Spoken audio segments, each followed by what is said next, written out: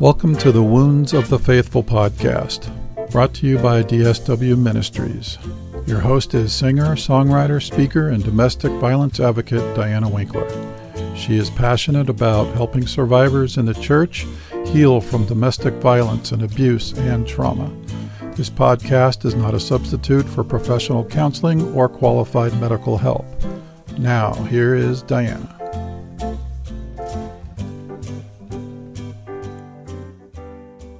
Hello, everybody. How are you guys doing? It is hot here. And thank God for air conditioning, right? It has already reached 113 here, and it will be 118 shortly. There is what we call a monsoon season, which we are heading into. That is our tropical storm season. That's the only time we get any rain where we're at, and so we're hoping we get a lot of rain this summer. That's when our humidity shows up, so lots of fun. Now, speaking of fun, I had a birthday recently. It was a milestone birthday. I will let you guess which one it is. Last weekend, we spent up at my brother's north of the state, and it's a little bit cooler there. It was 93, and we went hiking around the lakes up there, and we did some off-roading in my brother's Jeep up the mountains, which was really fun, and ate some really good food, and had lunch with my father the weekend before that. And today I went to have lunch, actually high tea, with my mom at a tea house here in town. So you might notice that if you're watching this on YouTube that I am in a dressy blouse. So I had just come home from lunch with mom at the tea house and didn't change. Why not share the celebration with you, right? And the tea house was really fun. We had our own little reserved room, and it was decorated with musical instruments and antique furniture and lots of pillows and really good food, desserts, finger sandwiches, the whole, if you've gone to a tea house, all very delicious. And I'm gluten-free, and the best part about it was everything was gluten-free, so I could enjoy it, which that's pretty rare with a tea house. There's not very many that will do that. So, had a great time. I was off from work this past week, and I really tried to be resting like I'm supposed to, because I've been really stressed out, and trying to do some things that I've enjoyed, like doing some sewing and I actually bought a coloring book that had the words of Jesus and designs on it, so I actually colored in an adult coloring book. That's fun, right? And let's see, what else did I do? I slept in. I did some music stuff. Just tried to relax and not do a whole lot of work. So I went swimming with my neighbor at her pool, which was very refreshing. Fun to just hang out at the pool, and she's got 2 black labs that are super fun. They jump in the pool and we throw the ball, and that was super fun. So that was my birthday celebration. My most recent newsletter that went out, I put pictures of my vacation up north. So stay in touch with me, sign up for the newsletter. I think that's all the announcements I have right now, except for please pray for my job hunting. I have maybe 2 prospects that could turn into job offers. So if you can pray about that for me, I'd appreciate it. So we do have a podcast to do today, and you're going to enjoy this. Karen Robinson. I'm going to read a little bit about her. I was on her podcast, and we had such a good time that I'm having her on my podcast. So we are both advocates. Here's a little bit about her. Karen Robinson is a service-driven social worker, a therapist, and a coach with 24 years of clinical experience. Karen received her BSW and MSW from the University of Maine, where she's originally from. Karen is a genuine, authentic, compassionate provider. Her specialties are trauma recovery, anxiety, and depression. In her free time, Karen enjoys reading, writing, and spending time with her family. Her podcast is called Heal, Thrive, Dream. Her ministry is a mother-daughter company that includes a wide range of service and products for women recovering from trauma. She offers holistic therapy, coaching, and virtual group coaching memberships, community service, courses, planners, journals, books, inspirational products, and workbooks. So her website is healthrivedream.com. And she is an amazing person. As you can see, she has a lot of services. So here we go. Here is my interview with Karen Robinson. Please welcome Karen Robinson to the show. Thanks for having me. Yeah, I was on your show a little bit back, and we had such a good time that we wanted to talk some more. So I'm having you on my show now. Yeah, here I am. And you're in the hot seat. I'm in the hot seat. We're going to have a great time. For those that don't know you, we like to talk about some fun things. What do you like to do for fun besides your work? We'll get to that. So I am an avid reader. I love reading. Prior to working so much, I was reading 3 books a week. Now I'm maybe 1 a week or 1 every 2 weeks, which is still great, I know. So I love reading. I love traveling. That's probably one of my most favorite things to do. And I love spending time with my kiddos. They're a bunch of fun. I love hanging out with them. We have a lot in common. We were talking before the show about traveling. I like to travel too, and not going to be able to travel for a while. Also an avid reader. I have this stack of books. Do you have that stack of books that multiple stacks, actually? A lot of my reading lately has been my guests.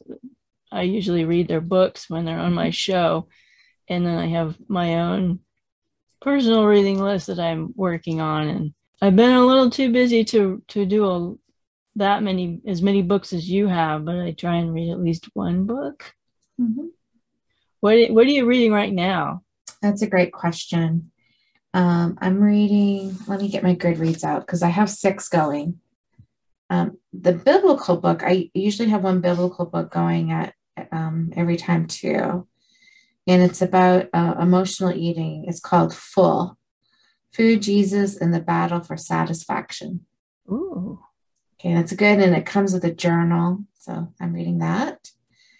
I'm reading A Simplified Life, which is an organizational book by Emily Ley.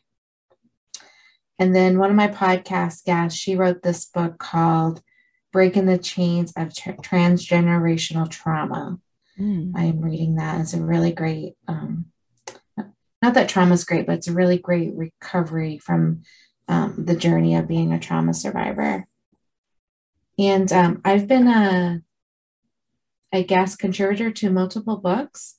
And so some of those books I'm working on reading. I just finished Divine Direction, and I have a submission in that book. And there's a book called The Community Book Project, a celebration of personal heroes.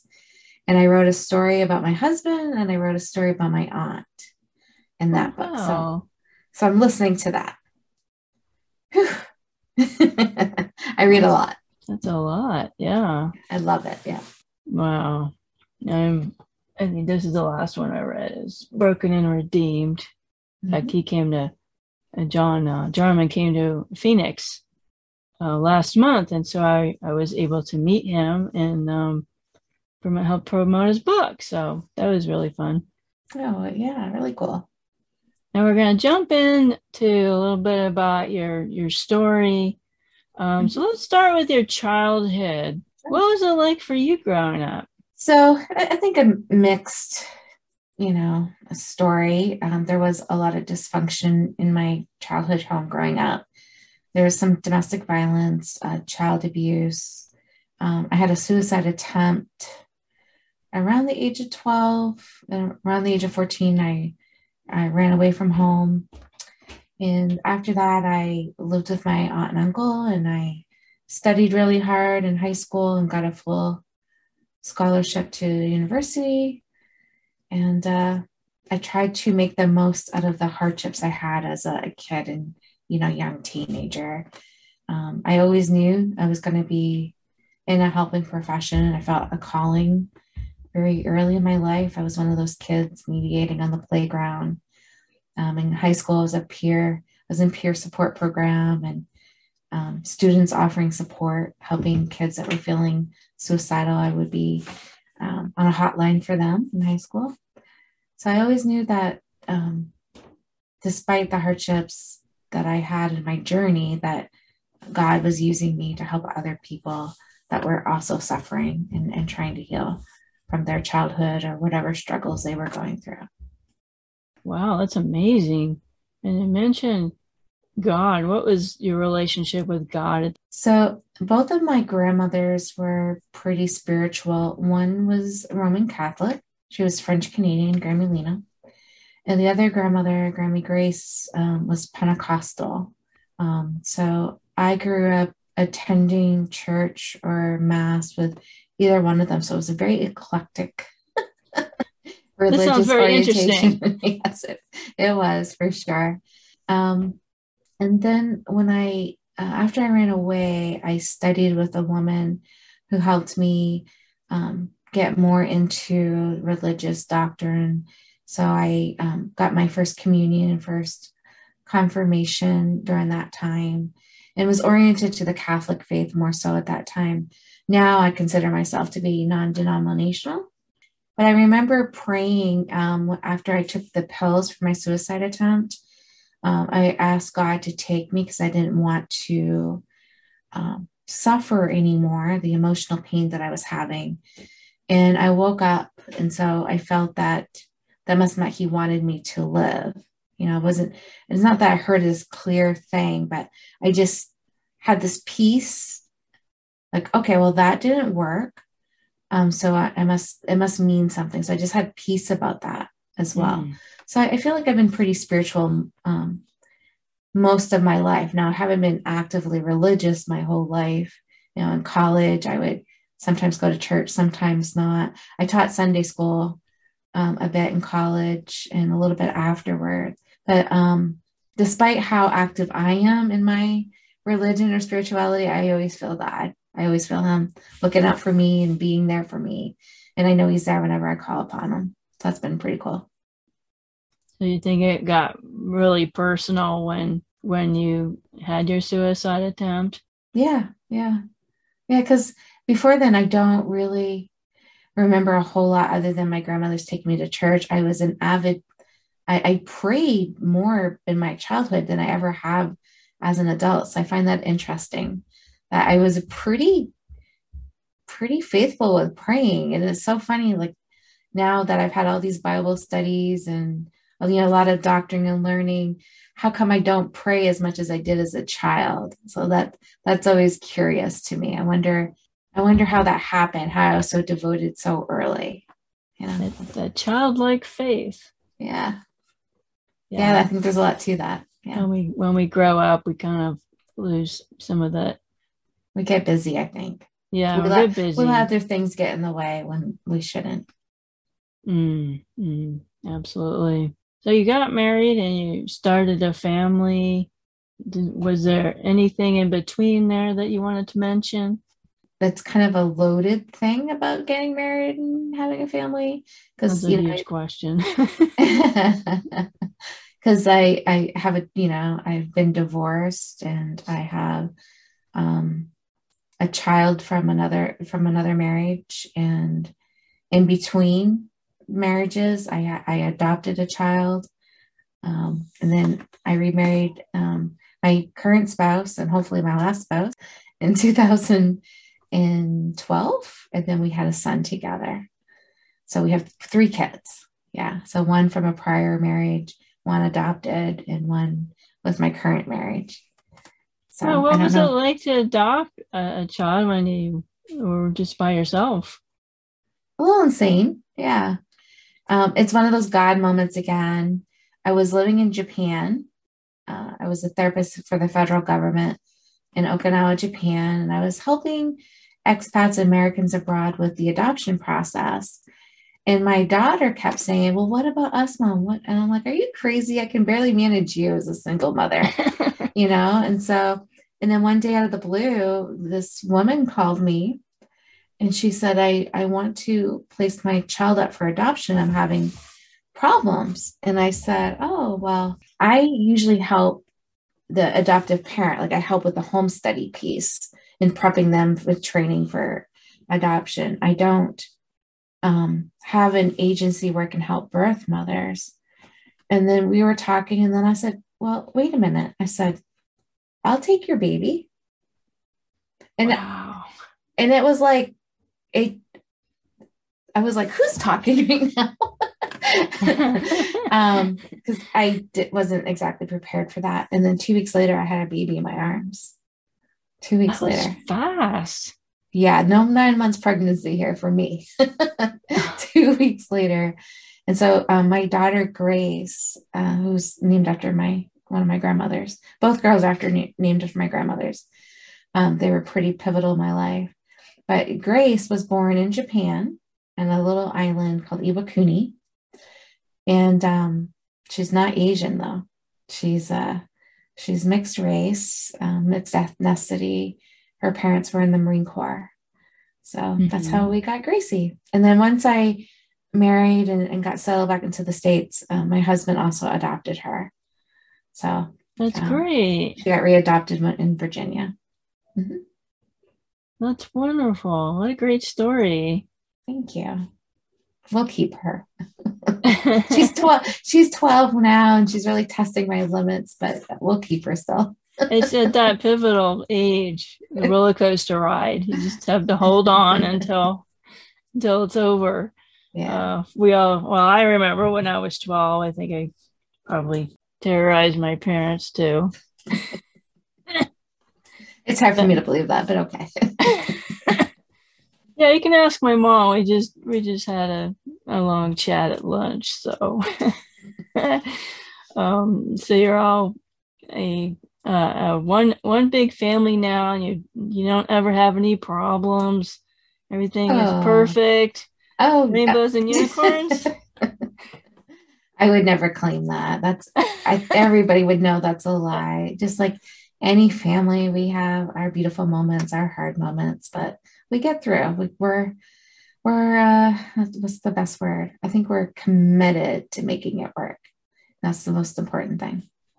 That's half the battle.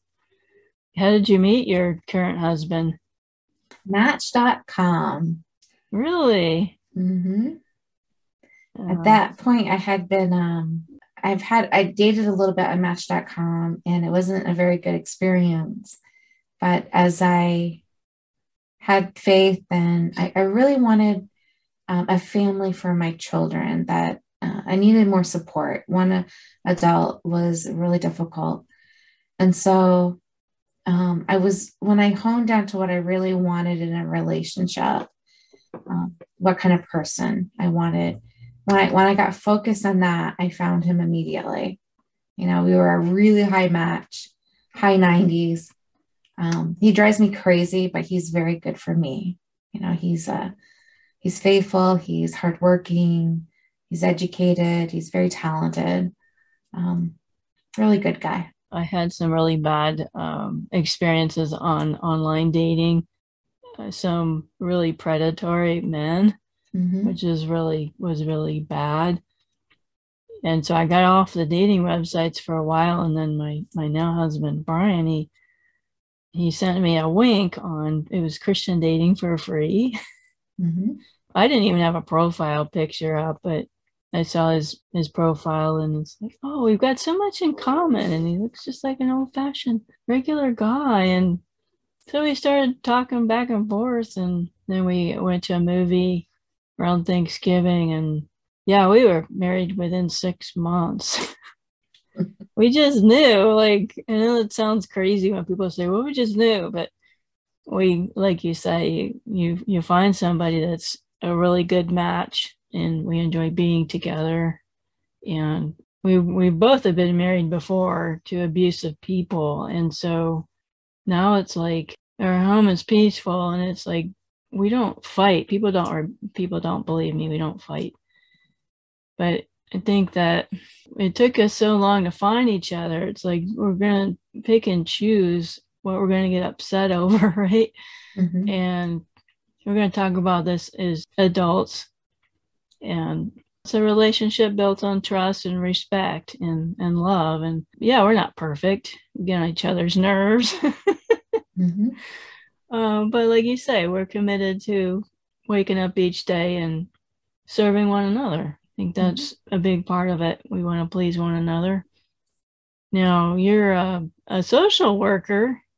Mm-hmm. What inspired you to be a social worker? Yeah, it was just a calling early in the playground. I just knew. I don't know if I necessarily knew of social worker at the time. I just knew helping profession. And one of my cousins, who's older than me, was a social worker. And so when I told her I wanted to go to college, I said, I think I want to study sociology and do something to help people. And so that's when I learned she was studying social work in college, because I was in high school. And she told me why she recommended the degree in social work. And so I loved it so much. I got both my bachelor's and my master's in social work, just because with the bachelor's level, you can't do therapy with that. You can do case management and some other things, lots of great things. But with the master's degree, I could be a therapist. And that's one of the draws to the field. But with a degree in social work, you can work anywhere. It's a really great, versatile degree. You can work with any age, any population of people, healthcare, mental health, prisons, churches, corporations, adoption, foster care. I mean, nursing, the list goes on and on and on. We are useful anywhere where there's people. People need help. We're able to use our skills to help. That's really interesting. I'm glad you pointed out all those things, because social workers get a bad rap, don't you think?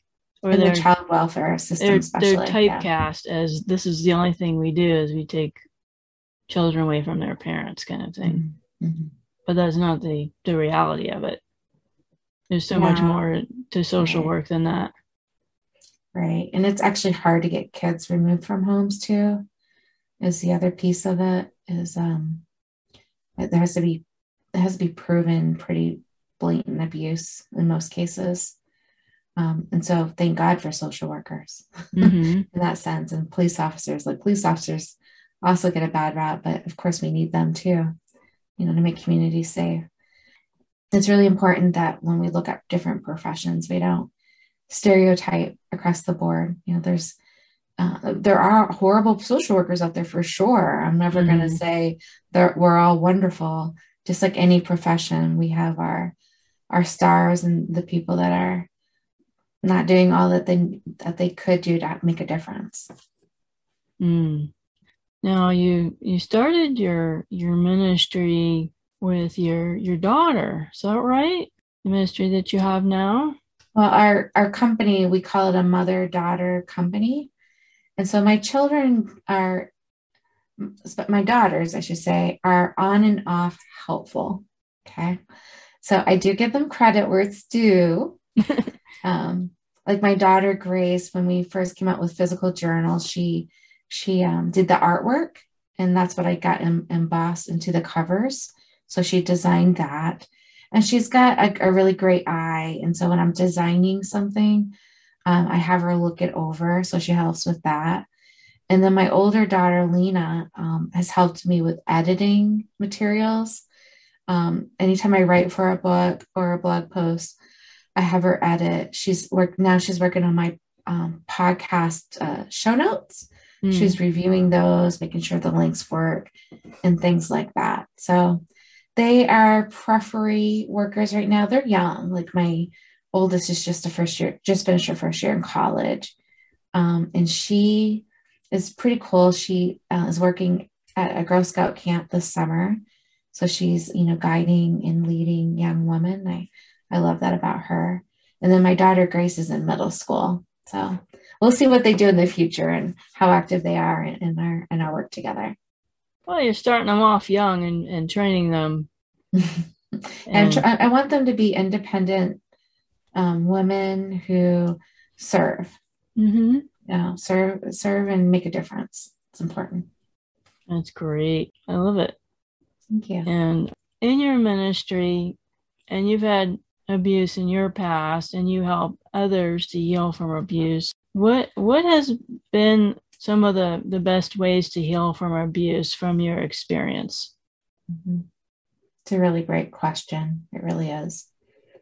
So I think holistic healing is what I would recommend, which means you're working on your physical health, which is nutrition, exercise, making sure you get proper medical care, lab work, whatever you need to do to be physically healthy.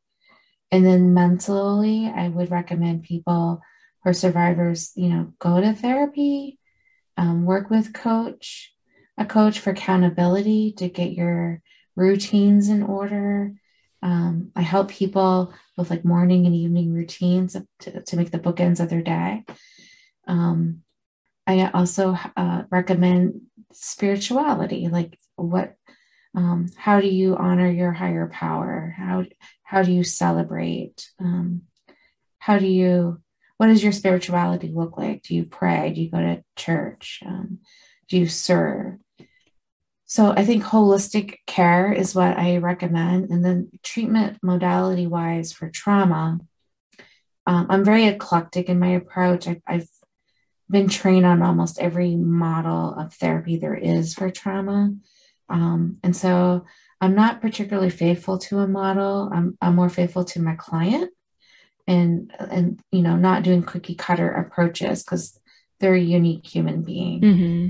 So my therapy usually looks a lot of talking to process, narrative writing to process the trauma. We do some exposure, but in a gentle way to bring down the emotional intensity of their traumas. And we do a lot of thought work. I train them to identify negative thinking patterns, negative core beliefs that do not serve you, that they don't help you be successful. They don't help you feel better. They don't help you in your relationships with others. And I teach people how to replace those thought patterns with healthier, more productive thinking. So that's kind of what I do in a nutshell.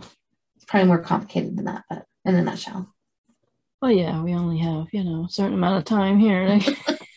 But I think what you mentioned about the mind, it is a huge mind process. Mm-hmm. It is, of course, broken bones and bruises heal, but to retrain your brain to, one, process the trauma and then think a different way than what you're accustomed to thinking. And I know for myself that I am not a naturally positive person. My husband is, but my mother was not naturally positive. My father was. So it is kind of a dichotomy there. But I've had to retrain my brain. I have to do it every day to choose, how am I going to think about this? Am I going to succumb to the darkness, to the abyss, so to speak, or am I going to climb out of it? I have to choose that every day. I'm not perfect. I still sometimes get very negative, or when it's pretty much like, okay, the house is flooding and you're standing up on the stairs looking at the flood, and well, the flood's coming and we're gonna die here, so there's nothing I can do. Doomsday? It was some other word, but I would probably say it's more doomsday thinking. But my husband is he says all the time, you can wake up and choose what kind of a attitude you're going to have and what kind of day you're going to have. And we've got family members that no matter what's going on, they're always miserable. Or we got friends that they're very negative. And I understand that because I get that way too sometimes. A lot of it is fighting with your mind more than your body for me anyway. I don't know if that was the same way for you, but I thought so, but maybe because I've been teaching CBT, cognitive behavioral therapy, for so long, now I feel it's more body, because as I get older, I'm having a lot more aches and pains and muscle tension. And so, which is trauma related, and naturally growing older is part of that too. And having a sedentary job. And so now it's like, whether I want to exercise or not, I really have to. Otherwise, it's a lot of pain. So, so I'm definitely more body focused recently. Working on exercising, getting massages. My husband bought me this massage gun. The one on the TV with the guy, the model guy. Well, I don't know if it's the same one, but it's probably a similar concept. And so you can put it any part of your body that's tense, the muscles are tight, and it's just amazing. I'm like so thankful for it. I'll have to get me one. I just love the sucker. I had thought I was getting a stroke because I have a sedentary day job too. We talked about the stress of my job before the show. I had pain in my legs, and I thought I had numbness, and I work out during my lunch break. I walk on the treadmill and I do some stretching and some lifting some weights. But the stress has been brutal. And I thought I was having a stroke. And so I went to my primary care doctor, and he did all the tests. He's been our doctor a long time. And he says, I don't think you're having a stroke or a heart attack. I think it's just the stress level you're under. And he gave me a muscle relaxer, which those muscle relaxers, I could not function the next day. I couldn't get out of bed. So I switched to magnesium. Is that, and magnesium helped a lot more than the muscle relaxer did. At least I could do my job, but definitely feeling my body. And there's that mind-body connection right there. Now, do you have a specific story of somebody that you've helped in your ministry? Obviously, don't mention any names, but maybe someone that you've seen come from this point and now she's over here. So you mean a lot of work in their healing? Yeah. Yeah. A success story. Yeah, it's really hard though because of the confidentiality piece, so for unique details. But yes, the biggest part of working with someone in the trauma recovery journey is the trust, being an authentic listener, non-judgmental. There's another word I want: genuine, like a genuine person with active listening skills. Most people just really need to be heard. Okay, listening to their story, believing their story, because so many times in life we're not believed. And then, so those are the basics in the relationship. And so I try to do that fairly early, but it does take time to grow that. But I do have lots of survivors. Trauma's tricky. Meaning it's not that you go through a course of therapy and then you're done. Right. And the reason I say that is because trauma impacts every single area of your life. So I do invite people back for maintenance therapy. Like, okay, maybe you're doing, we do a course of therapy and you're feeling your mood is level, your coping skills, we've gone through them. You have your coping skills in order. You're ready to graduate, but I also remind them that there may be things that happen that trigger a trauma response, like having a baby for women who've had sex abuse, that can be very triggering, or being in a romantic relationship that goes south, like a breakup or something devastating happens in that, then, it's okay to come back to therapy. So yes, success stories, but honestly, the people who tend to do the best know that they can come back to therapy. They have ongoing support. So I hope that answers your question. Yeah, that's great. I'm glad you brought that up, that it is a journey and it's not an instantaneous thing.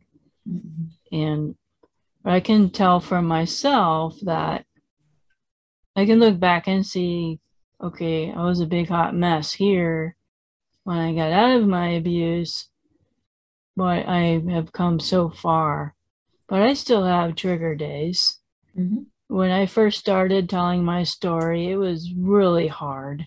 Of course. I mean, I would cry or get emotional or my hands shake, the whole stomach in knots kind of thing. I told my story in front of my church, actually. But now I say my story all the time but there are sometimes I'll tell my story and just out of nowhere something hits me and I'll start getting emotional about it without any warning. So that still happens once in a blue moon, but I did get a huge trigger from former father-in-law died, who I was very close to. Now, when I left my ex-husband, I didn't get to say goodbye. They pretty much cut me off as soon as I left my ex-husband. I found out by accident he had died of cancer. And I found out at work on the internet. I had to deal with that at work. I was like crying my eyes out because my ex never told me that he was sick. He didn't tell me he died. I didn't get to go to the funeral. I didn't get to have closure. I didn't have any closure. I had to mourn my father-in-law twice. Mm-hmm. And I was angry. Mm-hmm. I started thinking all this stupid stuff like, well, maybe I shouldn't have gotten divorced. If I was still married, then I would have been able to be there for my father-in-law and I would have been able to comfort him in his last days and all. You go through this horrible, there's that mindset again. Mm-hmm. I meet with my mentors. I have my mentors that I talk to still, and they bring me back to planet Earth.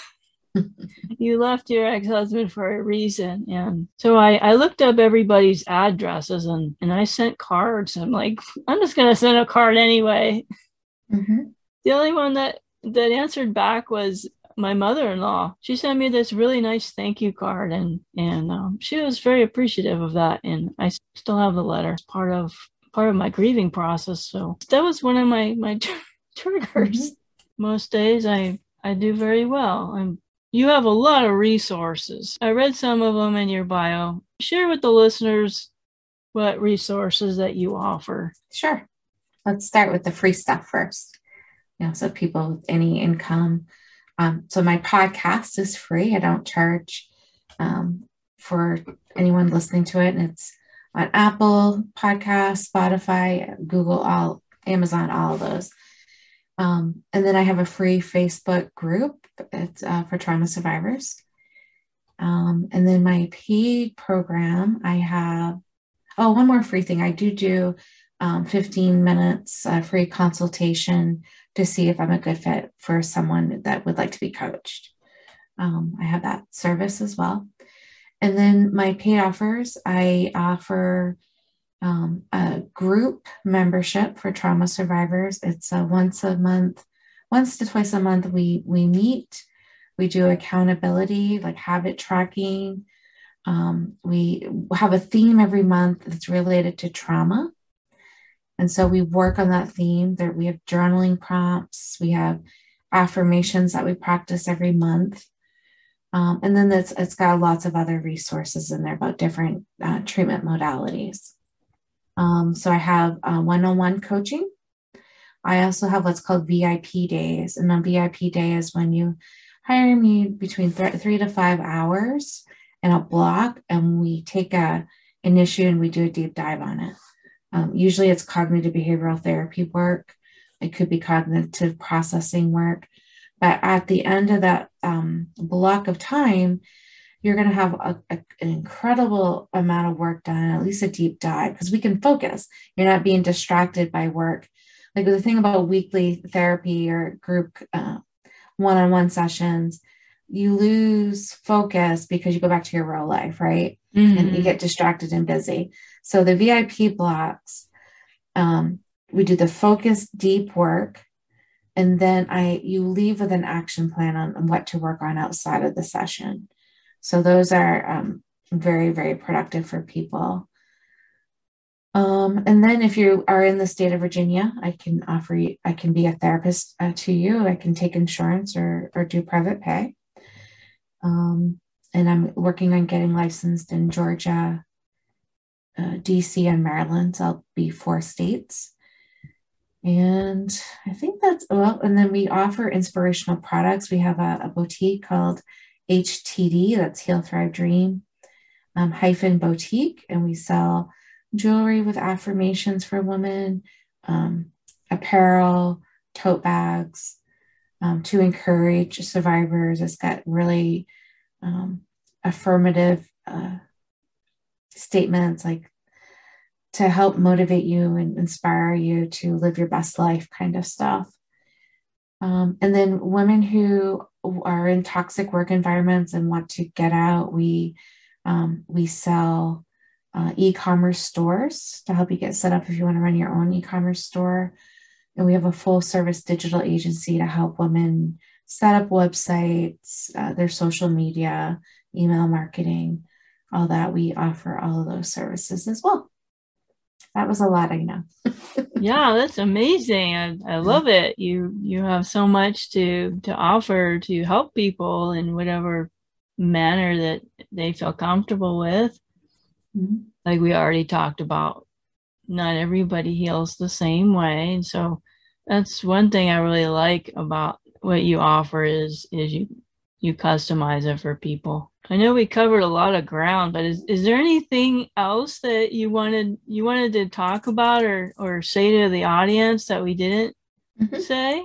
Yeah, I think I really, when I was talking about the holistic care, there's one thing I left out, and it could be argued most important piece is the importance of community support, relationships. So trying not to do your healing on your own. If you're struggling with alcoholism, AA, Smart Recovery, same with trauma or any kind of mental health issue, there's support groups, there's therapists, there's coaching, there's your chaplain or your people at church. It's really important to be mindful on who you pick to work with and who you associate with, so they're not toxic, negative, abusive, right? Mm-hmm. But fill your community with people who really care about you, who value you, and that you feel good in that relationship. They hold you accountable. So it's not like they're like, oh, you can do whatever you want whenever, there's no consequence. I don't mean party people. I mean people who are going to hold you accountable for you to work towards being your best self. So that's my wisdom, is try not to do this alone. Absolutely. When you're going through abuse, a lot of times we feel alone and hopeless. And yeah, you're definitely right. You need to get in a community that supports you to help you through those bad days. Mm-hmm. I know the big thing about mending the soul groups, the ladies have said that I've never told anybody my story. I've never told anybody what I was going through. And I thought I was all alone. I didn't think anybody else had gone through this before. Mm-hmm. But when you're in a group or a community, then you realize, oh, this person went through the same thing I went through. Yeah. There's hope because, hey, if she can make it, I can make it. This has been a wonderful conversation. I so enjoyed having you today. Tell folks how to get in touch with you. Oh, well, I want to say thank you for having me too. It's been a pleasure being here and having this convo. The best way to get me is I have a link that has all my social media and websites. and booking calendar, all that. And it's KarenRobinson360.com. And it has my publications, any articles I've written, the books I've contributed. So everything I have to offer is there. And I invite you to reach out. And if I can do something to help, I'm glad to do it. Absolutely. Be sure to keep in touch, and God bless you. And God bless you too, and your audience. Thank you for listening to the Wounds of the Faithful podcast. If this episode has been helpful to you, please hit the subscribe button and tell a friend. You can connect with us at dswministries.org, where you'll find our blog along with our Facebook, Twitter, and our YouTube channel links. Hope to see you next week.